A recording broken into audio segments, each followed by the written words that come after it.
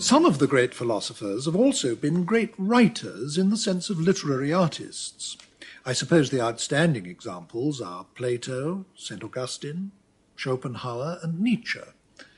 And if not quite in their class, Descartes, Pascal, Berkeley, Hume, Rousseau were certainly very good writers anyway. And in our own time, Bertrand Russell and Jean-Paul Sartre have both been awarded the Nobel Prize for Literature. But on the other hand, some great philosophers have been bad writers, two of the very greatest, Kant and Aristotle, being two of the worst. Quite a few are just pedestrian. One thinks, for instance, of Aquinas or Locke. As for Hegel, his work has become a byword for obscurity, almost a joke in this respect. He must be the most difficult to read of all world-famous writers. What these examples show is that philosophy as such is not a branch of literature. If a philosopher writes well, it's little more than a bonus. It makes him more enticing to study, obviously, but it does nothing to make him a better philosopher. A philosopher can be in the very highest rank of all, like Kant, and still be a lousy writer. I state this firmly at the outset because in this programme we're going to consider some of the areas where philosophy and literature do overlap, not only in the work of philosophers who happen to be great writers, but also in the work of other kinds of writer, poets, playwrights, novelists, who have been directly influenced by philosophical ideas.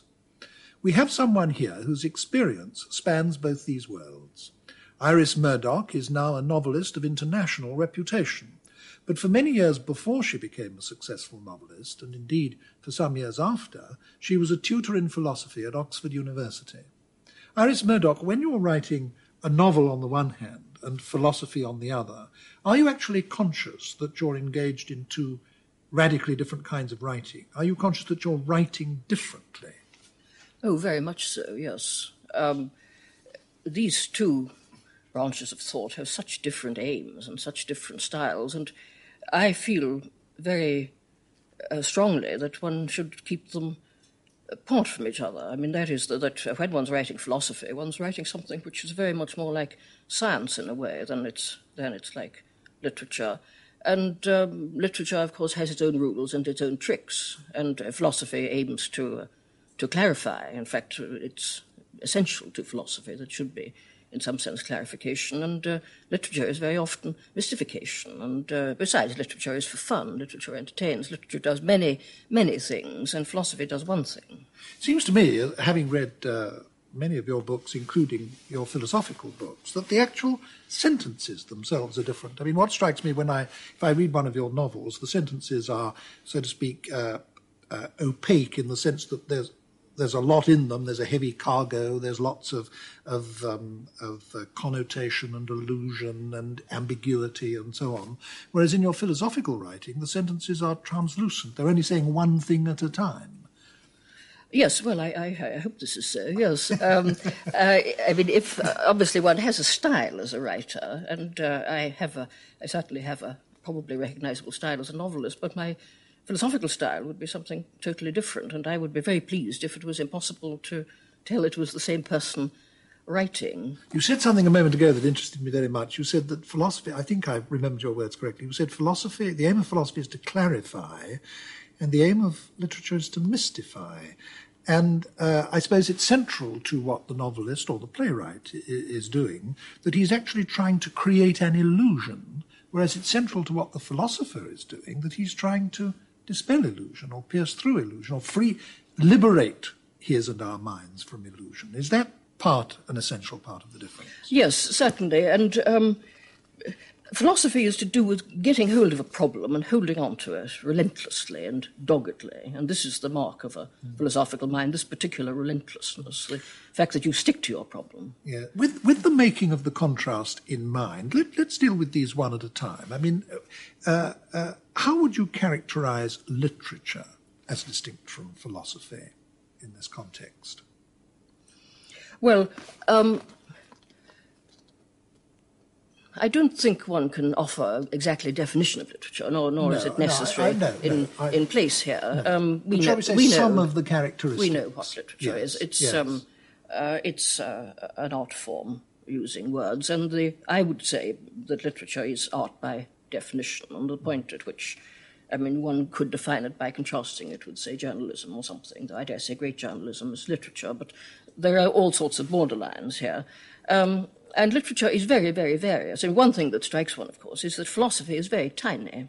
If you think how small European philosophy is. But just the small body of work. Yes, I mean, it's not a vast and multifarious area. No. What strikes one very much, I think, is the way in which the problems which were stated at the beginning are still there, which some people might regard as a proof that one is not making much progress. Well, the philosopher Whitehead once characterised this rather strikingly, didn't he, by saying that all Western philosophy is merely footnotes to Plato. Yes. And there's a sense in which that is true. I mean, Plato mapped out the territory, and we've all been working in it ever since. I think the more one studies Plato, the more one sees that this is true, that he raised practically every problem and raised it in a very sophisticated way.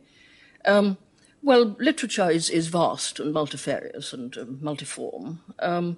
It's not, of course, entirely to do with fictions. I mean, there are kinds of literature which aren't fiction, but historical writing and essays, reflections of all kinds. Yes. But typical literature, as it were, I mean, is stories and poems and so on, is fictional. It is to do partly with playing roles. That this is true to some extent of poetry, and I suppose entirely, almost entirely, perhaps one should say, true of the novel, that it's to do with masks and roles and pretending and imagining in that sense, and storytelling. And in this sense, I think literature is very natural. It's very close to ordinary life, and it's. We all tell stories. We all tell stories. Yes, I think. Of our ordinary lives. This is the most natural thing in the world. Yes. Telling stories. I mean, one is doing it all the time, possibly without noticing it. If one describes one's day, as it were, one is shaping one's material into a story form. Very often, it's a funny story, incidentally, which I think is a very important fact. Yes, there aren't many jokes in philosophy. No, there are witticisms, yes, but not exactly jokes. Yeah, I think jokes would be out of place. Yes, and that somehow we live in a literary atmosphere. I mean, we live and breathe literature to some extent, in that when we tell stories or when we write letters and so on, we are making a form out of something which might be formless. And this is one of course, the deep motives for literature or for art of any sort.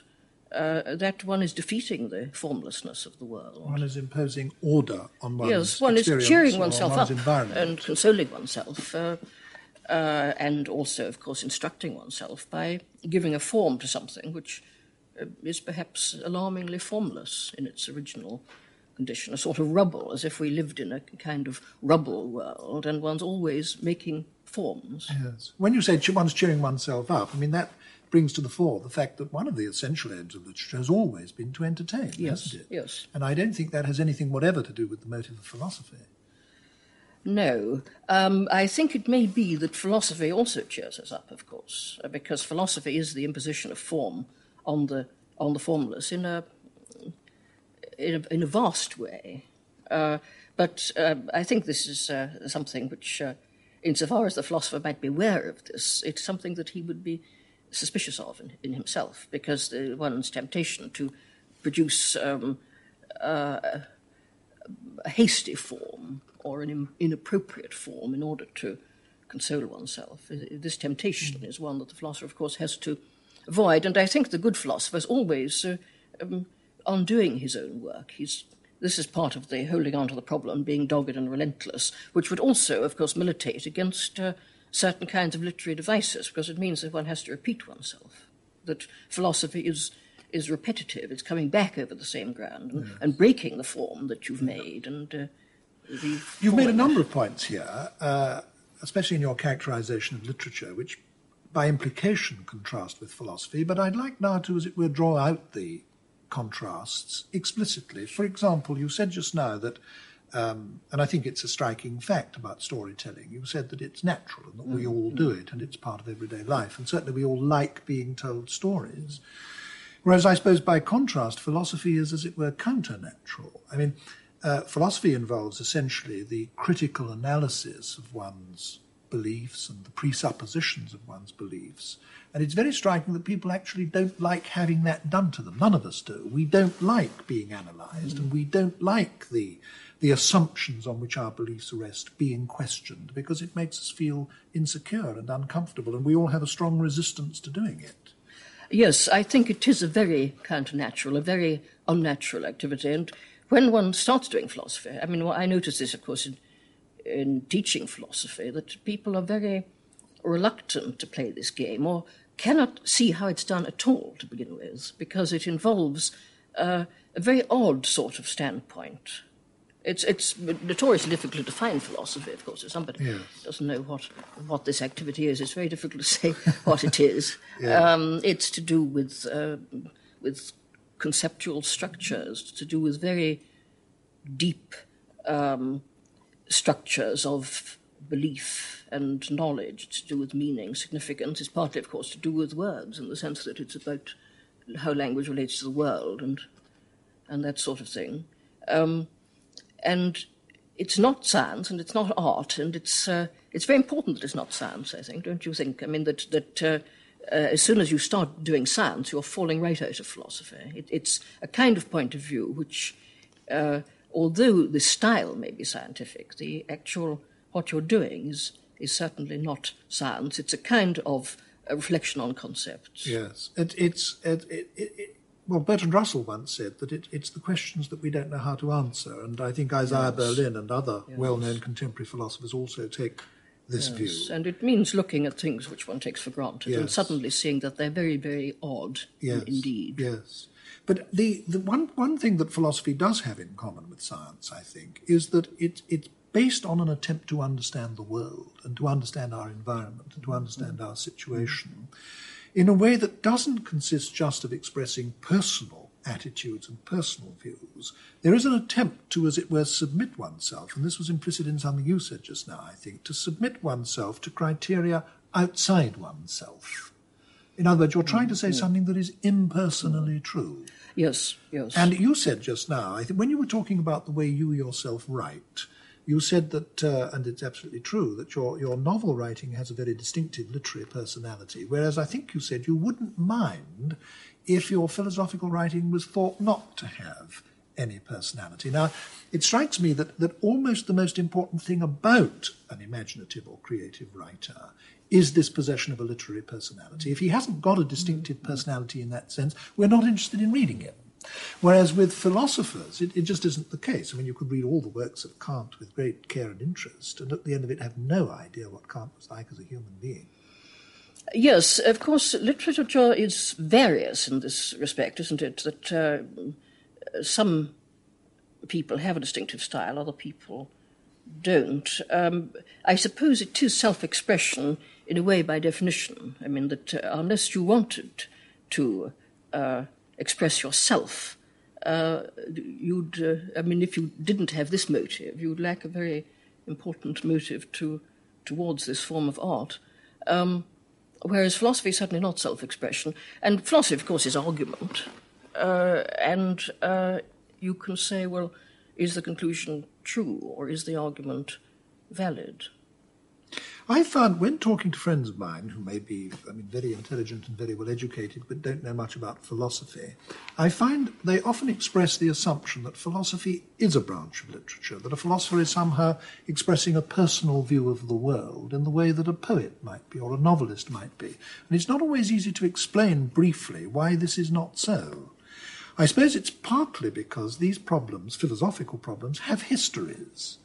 And each individual philosopher comes on the scene at some stage in that developing history.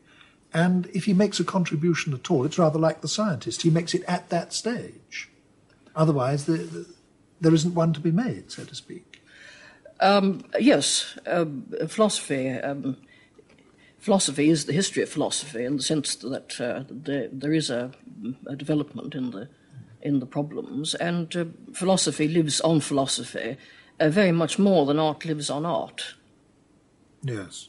And I think the writing of art, the writing of novels and poems, engages very much more of the personality both of the writer and the reader, actually, than philosophy does. Philosophy is a much more narrowly intellectual activity. In fact, I'd go farther. I'd say that literature, to be literature at all, must move one emotionally, whereas the philosopher, like the scientist, is actually trying to exclude emotional appeal, isn't he, from his work? Yes, I mean, literature could be said to be a sort of disciplined technique for arousing certain emotions. That's certainly one of the reasons why one enjoys it, and one of the reasons perhaps why it's both good for us when it's good and bad for us when it's bad.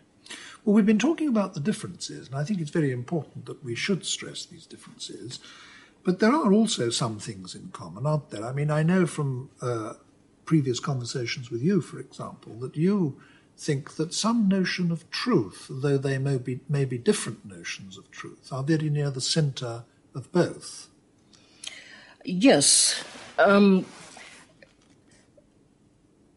I certainly hold a particular view on the subject of what art is like and what literature is like, and this view, which wouldn't be shared by everybody by any means,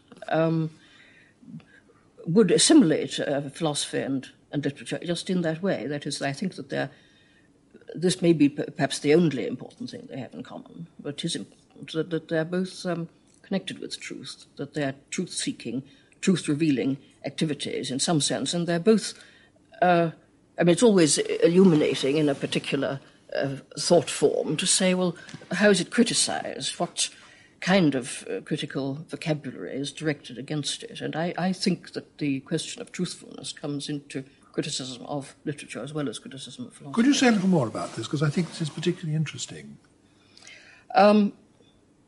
Well, that if one thinks of the kinds of things that we say about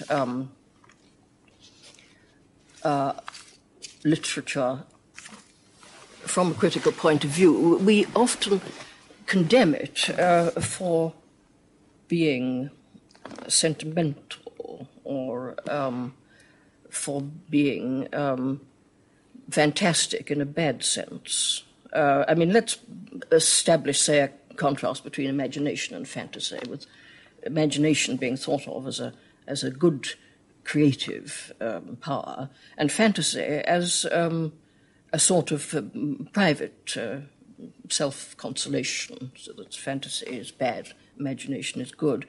I think both philosopher and writer have to face a conflict between imagination and fantasy in themselves. That, of course, philosophy is an imaginative activity, and if one thinks of the great philosophers, they're very often picture makers. They're people who produce enormous metaphors and pictures to explain things. And the intrusion of any kind of personal fantasy is obviously out of place there. But I think it's an even greater a conflict for the writer, because creative imagination and personal fantasy are awfully close in relation to fiction. I mean, the obvious sort of example is the case of the novel, the bad novel, which turns out to be simply a fantasy of how the hero, who's the writer, triumphs over all his enemies and is loved by the girls and so on, yes, and becomes rich and so forth. And this kind of fantasy is a menace to the creative imagination. And in condemning art for being fantastic in this sense, one's very close to saying that it's untrue, that it's saying something which isn't true. Now, that conception of truth, though, is different, isn't it, from what the philosopher is trying to get at, is it not? Well, the philosopher is dealing with truth in a kind of positive sense, in that he's trying to solve certain problems finally. Whether he ever does is another question, but I think there are certain philosophical problems, for instance, about perception, which perhaps have been solved.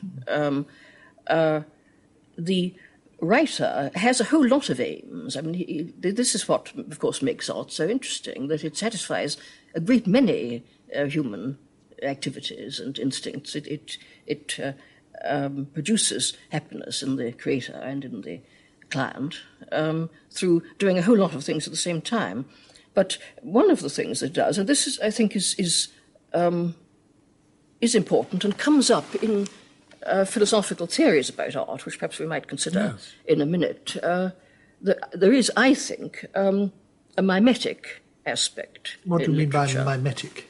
That is, that it is imitation of nature, in some sense, that literature is about the world.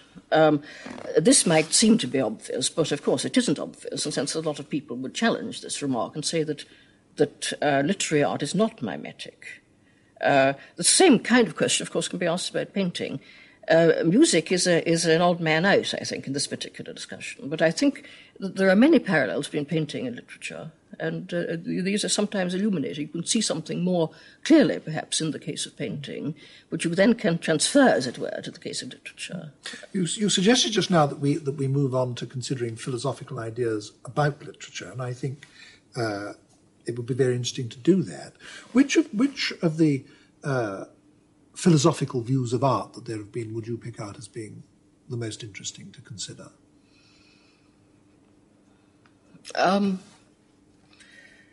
I find Plato's very interesting because it raises all the subjects which one wants to clarify one's mind about when one wants to defend art. I don't know. I think philosophers haven't written very well on art on the whole, partly because they very often put it in as a minor issue. They've got a general view, say, of morals or metaphysics and so on, and they put in their view of art as a kind of piece that's got to be fitted into the picture, and I don't perhaps consider it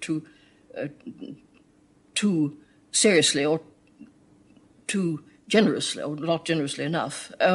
There is, if I could chip in there is one philosopher whom I would exempt from that charge. I agree that is generally true, but I think Schopenhauer is an exception. I think he is genuinely deep on the subject of art. He, unlike nearly all other philosophers, he did regard art as being central to human life and had some very profound things to say about it. Yes, this is perfectly true. Yes, I agree with you here. Yes, I think that Kant is very interesting about art. I think his distinction between the sublime and the beautiful. The beautiful is purely formal. The sublime is to do with a kind of moral appeal to the emotions, which actually he didn't think of as being art at all. But that distinction, I think, in itself is very informative. But on the whole, philosophers have tended to be polemical about art in a rather fruitless way. I mean, they've tended to produce, and of course any discussion about art tends endlessly to produce again and again a certain sort of either-ors about art, that art's got to be one thing or the other. Yes, I think this is the trouble with any philosophy of art, isn't it, that it's exclusive. I mean, once you think that all art has got to be of a certain kind to fit in with your particular theory, then it follows from that everything that doesn't fit in with that theory isn't art. Yes. I think this, fortunately, artists don't pay too much attention to philosophers. They just carry on. But I think philosophy can be damaging to art in the sense. I think the people it damages, of course, are students who long to have theories. I mean, one sees this very often, that young people long to feel that art, too, can be explained, or the aim of art can be explained. I mean, there's these very familiar sorts of fights, or either-ors, that should art be for art's sake, or should it be for society's sake?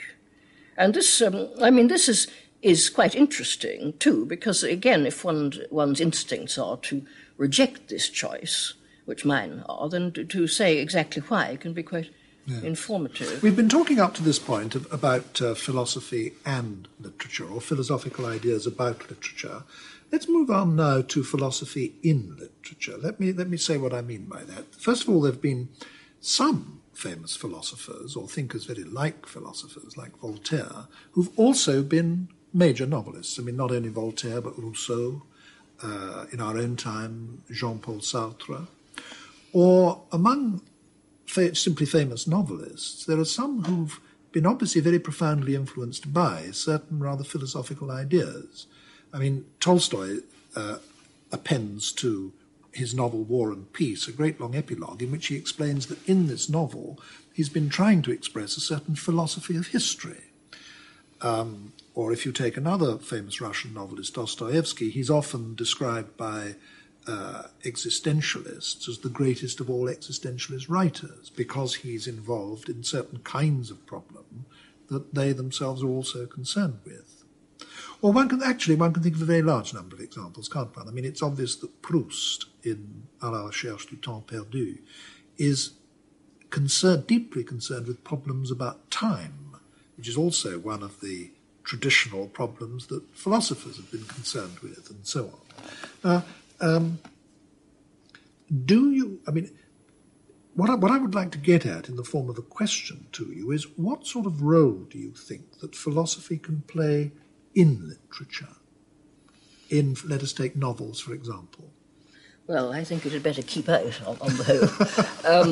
I think that people say these things about writers like Tolstoy and Dostoevsky in order to have something interesting to say about them, as it were. I mean, obviously, writers are influenced by the climate of ideas of their time, and they're likely to be educated people who know a little bit about philosophical change and so forth. But the amount of philosophy they succeed in expressing in the book is very small, really. I think as soon as philosophy gets into a novel, work of literature, it ceases to be philosophy. It becomes something else. It becomes a plaything of the writer, and quite rightly. I mean, a pure novel of ideas. I mean, I don't know that it's very likely that it will. The harder the writer works to present his ideas, the less good his work of art is likely to become. I think it's a very dangerous activity. I think that, again, you see the great 19th century writers get away with quite a lot of idea play in their writings, but if you look at it, you couldn't possibly regard it as philosophy. It's idea play. Well, I wonder if I agree with you. I mean, you say that people say this kind of thing about philosophers in order to have something interesting to say. Well, no doubt there is a lot of pseudo-talk about novels of this kind. But I did mention, for example, that Tolstoy himself says in War and Peace that this is one of the things he's trying to do. Or take a major English novel like Laurence Sterne's Tristram Shandy. I mean, not only was that directly influenced by Locke's theories about the association of ideas, but there's quite a bit about that in the novel, and in terms which obviously refer to the novel itself. In other words, Sterne was quite clearly doing something which he himself related to Locke's theory of the association of ideas. So I think there are, in fact, a number of instances of great novels, I mean, really outstanding novels, where the use of philosophical ideas is part of the structure, is part of what it's about. Yes, all right. Yes, perhaps it's just that I feel in myself such an absolute horror of putting theories as such into a book. I mean, certain philosophical ideas might... I perhaps put things about philosophy into my novels because I happen to know about philosophy. I mean, if I knew about sailing ships, I'd put sailing ships in. If I knew about hospitals, I'd put hospitals in. And in a way, as a novelist, I'd rather know about sailing ships and hospitals than about philosophy. But I don't think that, the writer necessarily knows... in fact, you think it's just material? Well, I think, Tolstoy says this, but I don't. Why should we attend to him? We read his books, don't trust the writer, trust the tale. One has to see what he's actually achieved. And I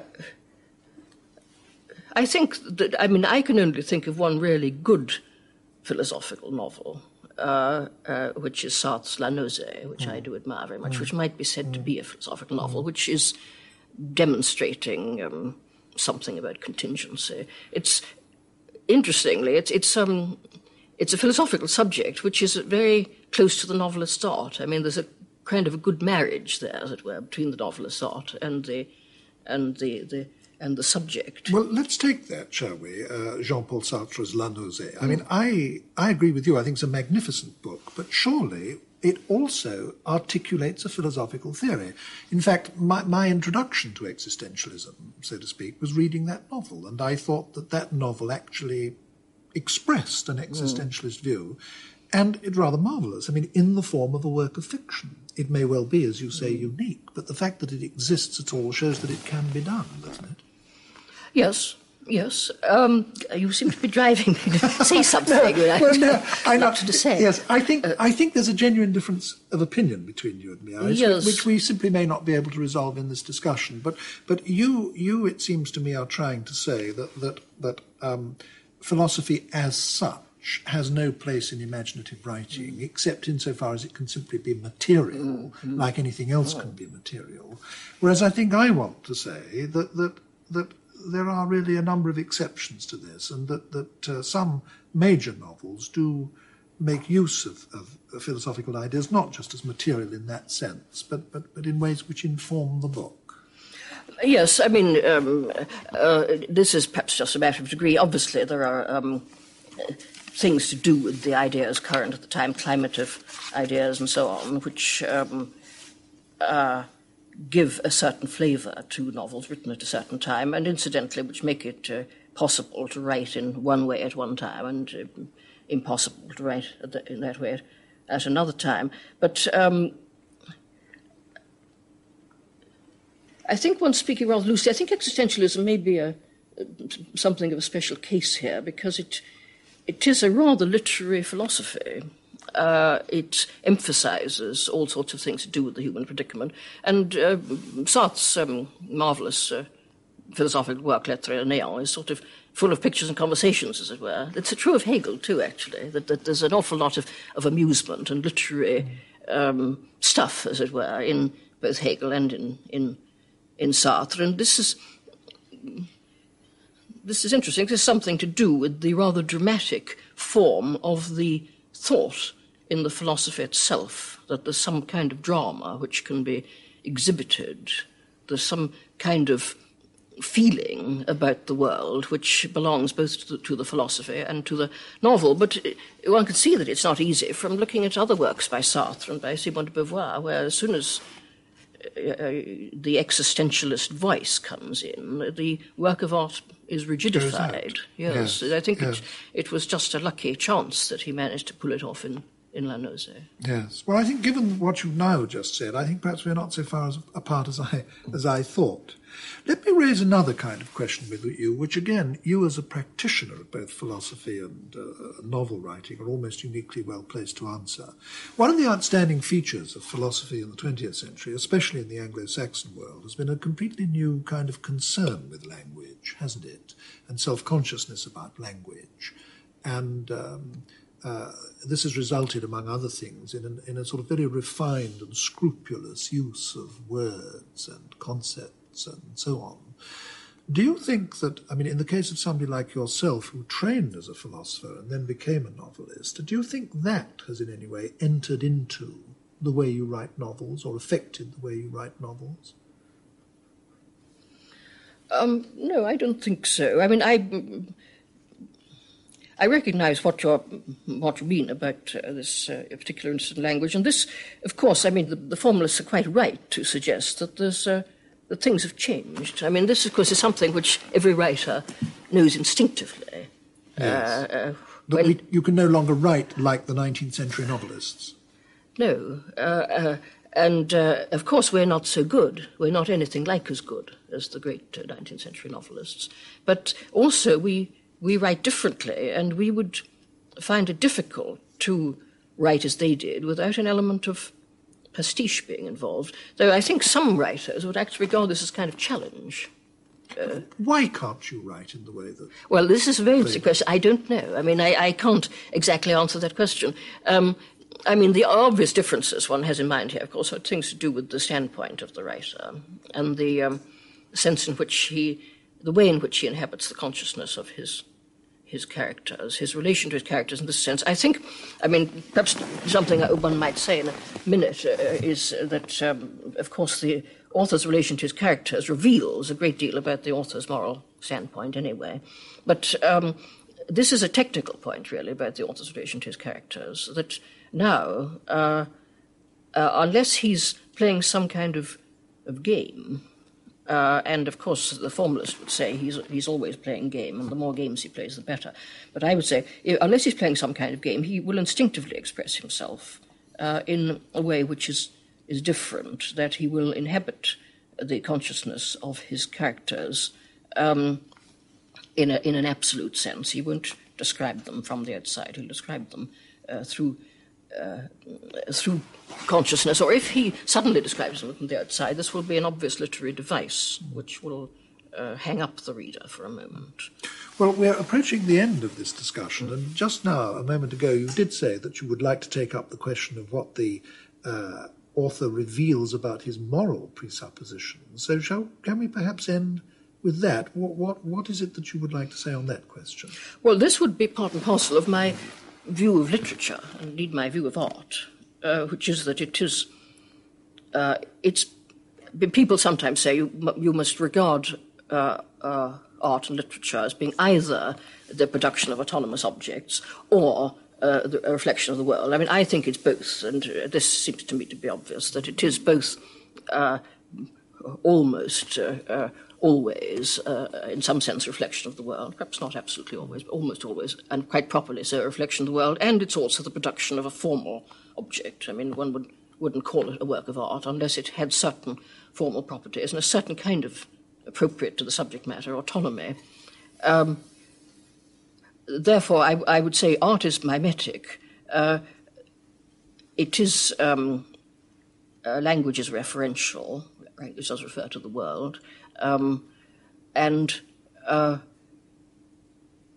in pursuing this particular activity of producing literary work, particularly, of course, fictions, and particularly, of course, the novel is the most obvious case, one is inevitably involved in making moral judgments. And this is something to do with the nature of language, that if you tell somebody to describe their room or something, which one might think was a fairly neutral activity, this description will be crammed with value judgments. And this is something which one can't avoid, not only in the choice of what they describe, which is important, but in the words that they use. Words are full of value. And this is very obviously the case, of course, in the author's relation to his characters. And this comes back partly to this distinction between fantasy and imagination, that if the relation is a fantasy relationship, the work is damaged, both because the expansion, the ability to exhibit the world in some way under a certain light is damaged, and very often, of course, the values which the author expresses are improper ones. And I think that the novelist may as well admit this, that he is going to be involved in making moral judgments, and his relationship to his characters is going to reveal his morality. So that there is a kind of moral challenge involved in art, both because of at a prior stage, in the self-discipline of the artist, expelling fantasy and looking at things other than himself, which I think art is very much concerned with, removing a veil of fantasy, which normally perhaps wraps one's head as one gazes at the world, and looking at the world without this fantastic cover, that the artist is concerned to see what is other than himself, and in a sense to respect it, and to have the self-discipline to check the rushes of fantasy to which he may be subject. This is the work of imagination then creates a kind of space, and one does have a kind of feeling of imaginative space in great works of art, as if one was standing in a big hall or something. At the prior level, he has to do this, and at a secondary level, when he's actually creating the work, he will find that he has to judge his characters, and he has a way to take sides. And this can be done, of course, in many, many ways. And, of course, ambiguity and mystification and so on come into this. And the author, who, of course, is enjoying himself all the time, as well as giving pleasure perhaps to the reader or aiming to entertain or even instruct the reader, the author can play all sorts of mystifying games with the way in which he reveals his characters. I mean, Henry James is full of such games, for instance. But the revelation is there, and the judgment is there. And, of course, what the author is doing all the time he's doing that is largely unconsciously revealing himself. Yes, yes, and this, of course, the unconscious self-revelation is at its most obvious in bad art. And I think, I mean, to stick to this question about literature and the world, I think that the writer is engaged over a very, very large area of his personality in his writing, and that the writing and the work of art is judged against the background of the real world, and by the real world, I mean the common sense real world, not some kind of recherche real world, which would need special implements to discover, but the world which we take to be real in ordinary life and in common sense. Does this mean that imaginative writing must, although it's imaginative, be rooted in some kind of respect for things as they are and acceptance of things as they are? Yes, I think so. Yes, I think that this, I mean, one can play with this idea in relation to painting, and as I said very often, painting shows you something about literature that someone might say, well, obviously painting isn't always mimetic. What about abstract painting? Well, yes, certainly. But I think it's very difficult to judge abstract painting, actually, and I think a lot of funny stuff is appearing now, which perhaps might be very difficult to justify but in any clear critical vocabulary. But, I mean, one works at a critical vocabulary while one works at an art. The critic and the artist have a kind of natural organic relationship. But the abstract painting lives in a world which isn't abstract painting, and it's connected with that world in deep ways. And obviously one can distinguish between a good abstract painting and a bad abstract painting, and this is something to do with the real world. Hard to explain, perhaps, but it's there, and it's very much more obvious and simple, of course, in the case of a novel, where ideas of plausibility and implausibility and fantasy and so on. Do you think that this acceptance of reality implies something conservative with a small c? I'm not talking in terms that relate at all to party politics, but to temperament. Do you think this acceptance of reality as it is implies some kind of conservatism of outlook on the part of an artist? It's an interesting point, yes. I'm not sure. I mean, to try to illustrate perhaps more clearly just to myself this thing about common sense being involved. There are philosophical ideas which sometimes get picked up by writers. For instance, the whole collection of ideas connected with the self not being a kind of unitary object, the self being fragmentary and so on. And this is an idea which a lot of writers, of course, play with, but the force of their play takes place in a world where we normally take the self to be continuous. And we would hold a very odd belief about various subjects, such as moral responsibility, if we thought that the self was discontinuous. And this is just to say again what I said about the abstract painting lives in the world of where we are interested in real objects and colours as parts of objects and so on. I don't know. I mean, this would be an interesting sort of theory, wouldn't it, to say that artists are always conservatives because they have a tolerant. I think there's a kind of tolerance involved. I don't know about conservative exactly, but I think that a great artist has got a kind of tolerance because he can see an awful lot of what's really there. I mean, Shakespeare can see an enormous amount. I think there's a kind of breadth of tolerance which comes out of Shakespeare because he can see so much. He can see how awfully different people are and what makes them different and how many different ways there are of thinking about the world. And this, I think, this is a kind of virtue. And I think it's this virtue of tolerance which a lot of dictatorial art, as it were, is deliberately excluding. Well, I think wherever we finish this discussion, Iris Murdoch, it would have a very sort of unfinished feel, but that's in the nature of the subject, and I think we are going to have to stop now. Thank you very much indeed.